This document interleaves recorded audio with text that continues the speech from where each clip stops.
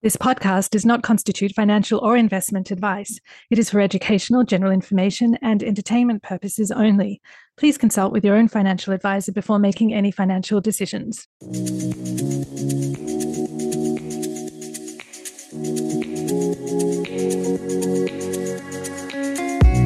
People just don't know where to start. Often people think that the conversation has to be about numbers. It's like, oh my goodness, my child's going to ask me what my salary or my hourly wage is. And you can have so many conversations about money that don't involve numbers at all. You can talk about your values, you can talk about attitudes, you can talk about your habits. There's so many conversations that can be had that don't need to actually involve a number or what your credit card bill is. You're listening to Banking on Girls, the podcast that explores the importance of financial literacy for girls and young women. And I'm your host, Marina Batniwala. Join me on this journey to uncover insights and inspiration.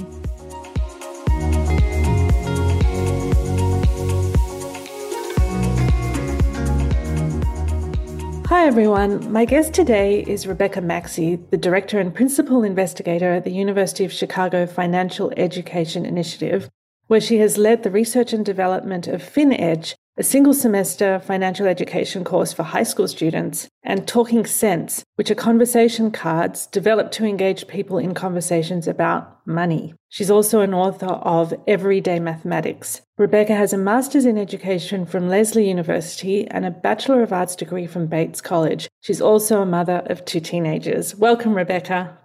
Thanks so much. Rebecca, you recently attended the We Thrive program for the Lieutenant Governor of Illinois. What were some of the main themes that arose around women and financial literacy there? Sure. So the We Thrive initiative is something that Lieutenant Governor Juliana Stratton has started and really exploring, what are the needs of the women in Illinois? And the stronger that women are in the state, the better off we all are. So it was really interesting. A lot of what you talk about on this podcast is hearing essentially people's money stories. Where did they learn about money? What was it like growing up? And just the varied experiences. I would say most of the people there had limited conversations, limited to none. And there were a few who were sort of the product of households where money was discussed, but for the most part across the board, it was pretty, rare if that happens. So really a lot of what are women's roles, how not just as, worker or caretaker, it was, just a real breadth of roles. Yeah, really just kind of exploring what are the issues that we see, for women around, childcare and healthcare and, this sort of, as they describe, the sandwich generation, taking care of children, but also helping to take care of aging parents. So there were a lot of similarities and commonality. So it was really interesting. Because there is this sandwich generation, I think that would make, financial literacy even more important, right? Managing not one, but possibly even 2 households and how to even navigate that in a woman's future. It's interesting, you read about it, the burden often falls on the woman, but being in that room and hearing from all these different women and their experiences, and it was true. It was so many in that room were taking care of both sides of the sandwich, right? So the parents and their own children. So it's interesting when you see that to be true. Now, your background, you have Bachelor of Arts, you have Masters in Education. How did you end up in the financial education field? I am an educator and I've taught everything from second grade all the way through graduate school. So I came to the university, I think I'm in my 20th year. So many years ago, and as a curriculum developer. So I worked on, as you mentioned, everyday mathematics, an elementary school math curriculum, and some other projects around school mathematics. And about 8 or 9 years ago, a funder came to us and was interested in high school financial education. It was actually something that we had just had some initial conversations about, so the timing was interesting. And from that, we developed this single semester course and then have moved on. So really came into this as an educator and then as someone who writes and develops curriculum.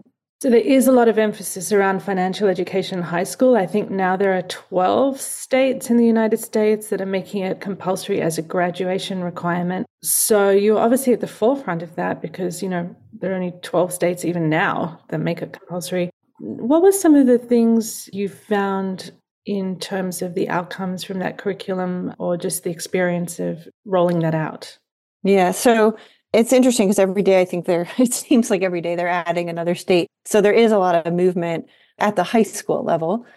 When we initially started, I think with anything, if you don't build a foundation and you don't start from the ground up, it can be, particularly challenging. So when high school was a foot in the door, right now in education, it's the easiest place to get a course in, a unit of study, a single semester.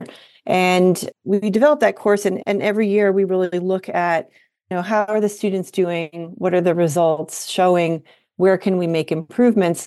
And what we noticed year after year, and also looking across, not just with our program, but with other programs across the country, is that we were really able to, move the mark to help students understand the knowledge piece, that, that they could understand what a bank is, how it functions, what's interest, those types of pieces of information.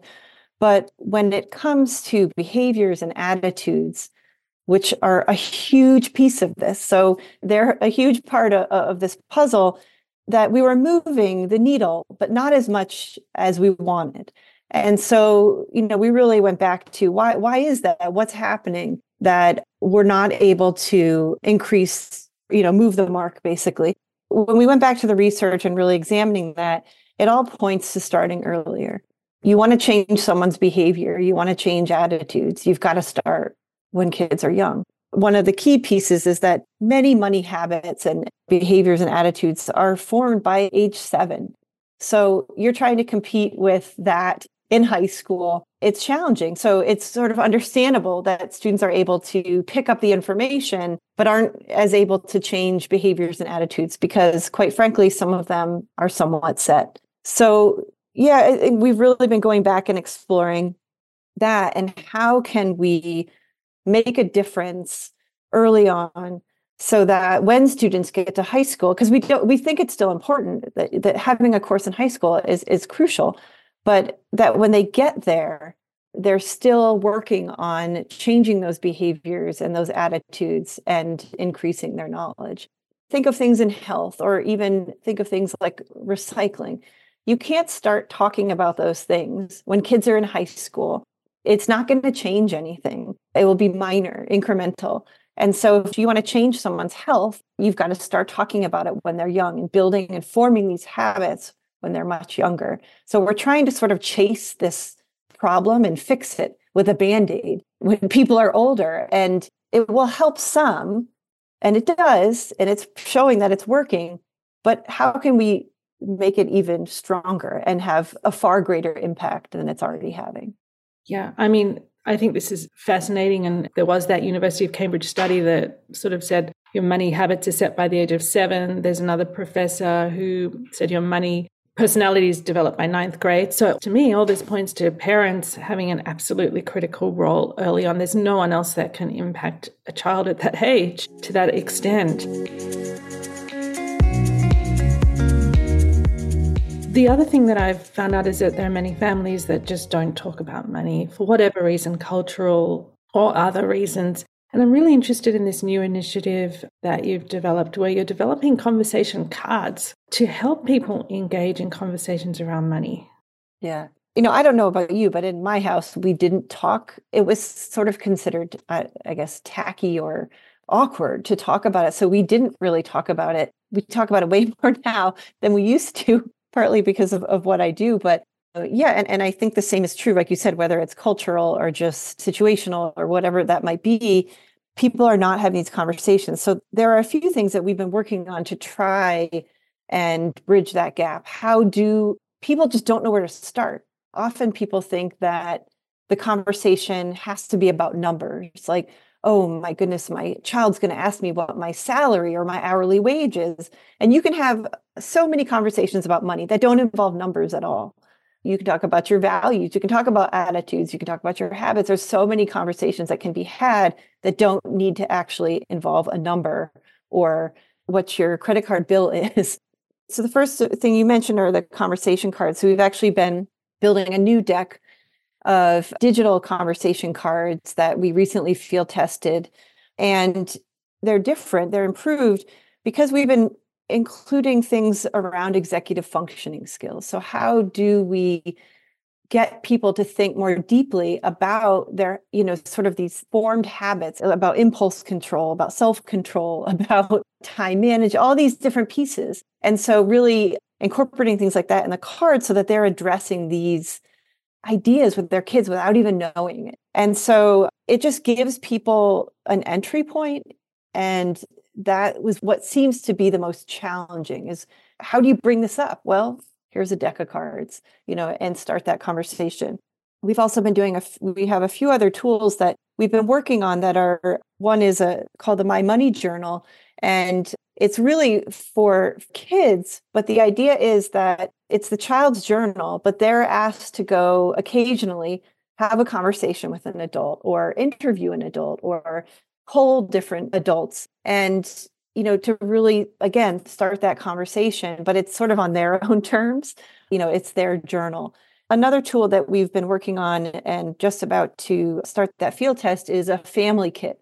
So how do you involve, maybe not just parent and child, but siblings, it could be grandparents, it could, beyond whatever your vision or your idea of family is, friends, and really involving more people in the discussion and, really kind of exploring that and getting a better understanding for other people's attitudes and behaviors and feelings around money. So, yeah, I think any tool that we can get out there that we can give people that can just really initiate that is so beneficial. What I love about this actually is that you're using, pretty sophisticated analysis here at the University of Chicago, but you're giving very simple tools using that, knowledge and analysis. You're sort of boiling it down into some fairly distinct, I would say, developmental phases when it comes to teaching children. And so parents don't need to have masters or PhDs to administer these tools, right? So maybe you can just give an example of for very young children, like what would be an example of how you could use the cards or use a conversation starter to talk to a very young child.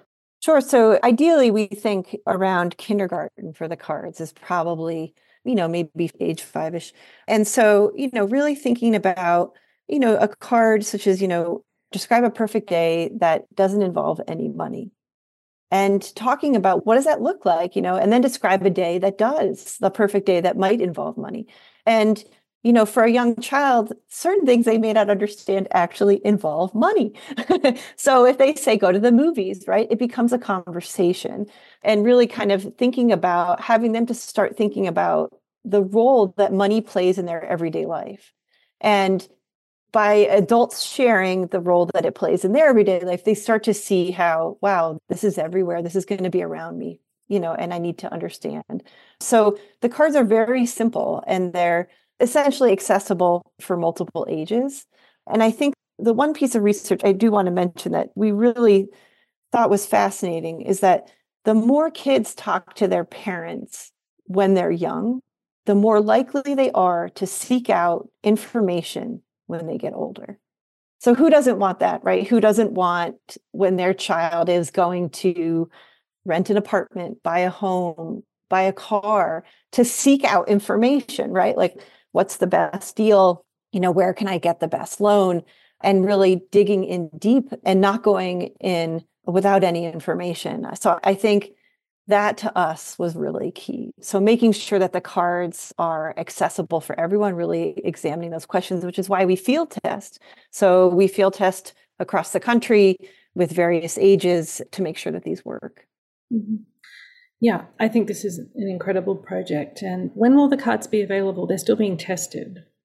The last surveys are coming in right now. So hopefully within the next month or two, we'll have them available. And so there will be a digital version. And it's interesting, people still want physical cards. So likely a physical version as well. Fantastic. When we had talked previously, you'd given me a really interesting example in your education deal where you had given students a homework assignment to talk about money with their parents. And you were really concerned that this could be a very difficult conversation for some of these children. Yeah. So when we were field testing the high school program, we were looking at homework.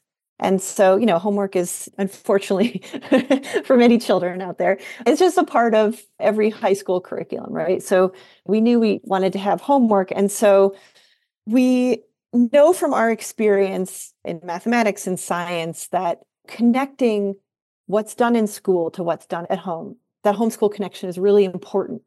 And so we felt like that should be a component. Somehow we want to involve the parents. And the research kept driving us saying, the more you can involve the parents, like this conversation we're having, right? The more you can involve the parents, the better this is in the long run. So we made about a quarter of all the homework assignments where the students were having a conversation with, a trusted adult, a teacher, a parent. And all of us were nervous because it's, how will this be received? You have your child going to school, learning about money. And if you're nervous, and if the parent is at all nervous about money or feeling anxious about money, which most adults are, and then they're coming home and having to answer questions and be essentially grilled by their teenager, it can be uncomfortable. So we were very nervous about how this would be received. And quite frankly, for the field test teachers, we wanted to make sure that they weren't getting phone calls, from upset parents. So we really tried to, through family letters in the program, giving them sort of a heads up. This is to parents, this is coming. This is what your child is learning. And I have to say, it was such a pleasant surprise. It was one of the best things to come out of the field test is how much parents appreciated those assignments. Teachers were getting emails, calls, visits from parents, saying, I'm actually having deep conversations with my child about money or about anything, first of all, and then about money. And I didn't know how to do this. And this gives me a way in. So it was from that essentially, that idea that the involving parents was really critical. And so what are all the different ways that we can do that? And essentially the cards. So from the field tests and from applying all this research, we're always learning from that, and using that experience. And so that's essentially how the idea of the cards was born. So yeah, so we were really pleased and the teachers were relieved. And we did actually have, some parents ask if they could come and, sit in on the class, if they could get an extra set of materials. I think parents were learning as well. So I think we sort of sometimes forget, a lot of us miss this. We didn't have financial education in high school. So we're playing catch up. And, having that information at your fingertips can be really helpful. Yeah, and I had a similar experience when I was teaching a merit badge around financial literacy called personal management to my daughter's Scouts troop. And I ended up having a lot of mothers come to me and saying, I wish you could teach us this. So that's really one of the reasons I started the podcast. But yeah. No, people are really hungry for information, but from a trustworthy source. We were doing a project with someone recently on TikTok, and it's horrifying to see what's out there. And if people are taking this at face value and think that this is accurate information, it's concerning. And so I think for parents, it's where do you turn for that information? And they see you as a trusted source. I think they're really looking for that, because so much right now that we see, it's sponsored by credit card companies. It's quite frankly sponsored by banks or by other financial institutions and who have a vested interest, right? We were actually just looking at a new game that we saw for kids, and it's sponsored by a buy now, pay later company. And all the cards were driving, the user of this activity to shop. And so it is concerning when you see that out there. And I think it is hard for parents. What information do I trust? Yeah, it can be challenging. You have two teenagers of your own. How have you strived to raise them with financial intelligence? Honestly, I'll be repeating myself, but just talking about it, I want them to feel comfortable coming to myself or my husband and, having these conversations and not feeling shame or being open about it. And trying to also foster a sense of independence. So, I really encourage them to get jobs when they're teenagers. So, both have had jobs the past few summers. We talk without being too intense, oh, your first paycheck, let's talk about that when you see the taxes taken out, and just having those conversations, but it's real, it's tangible, opening the bank account and just kind of having those sort of real life moments versus me telling them. So when you get your first job, you're going to do X, Y, and Z, but they're actually living it, they're experiencing it. But truly, I think we use things in the news a lot, this will pop up and we'll say, this is how this would impact our family, our neighborhood, our city, and having those, just starting that conversation, and you start to see them ask you more, what does this mean? What does this mean for us? What does this mean for other people? So yeah, I don't know. Well, hopefully I'm doing an okay job. Sounds like you are. And, I think obviously you have a boy and a girl and you want to treat them equally, but do you have any particular advice for parents raising girls in today's world? So I read some scary, interesting research about how much information is passed on to the boy first, even from the mother, which I thought was really interesting. So I think in my life, being conscious of that, is there a bias there that this idea that like the boys will take care of the finances? In my house, my mother actually took care of the finances. So I thought that was interesting. So I think, making sure that you're avoiding that, I guess, is one thing. And I think for my daughter, it's just making sure she feels empowered and feels as though she can have those conversations. She can ask the questions without being intimidated.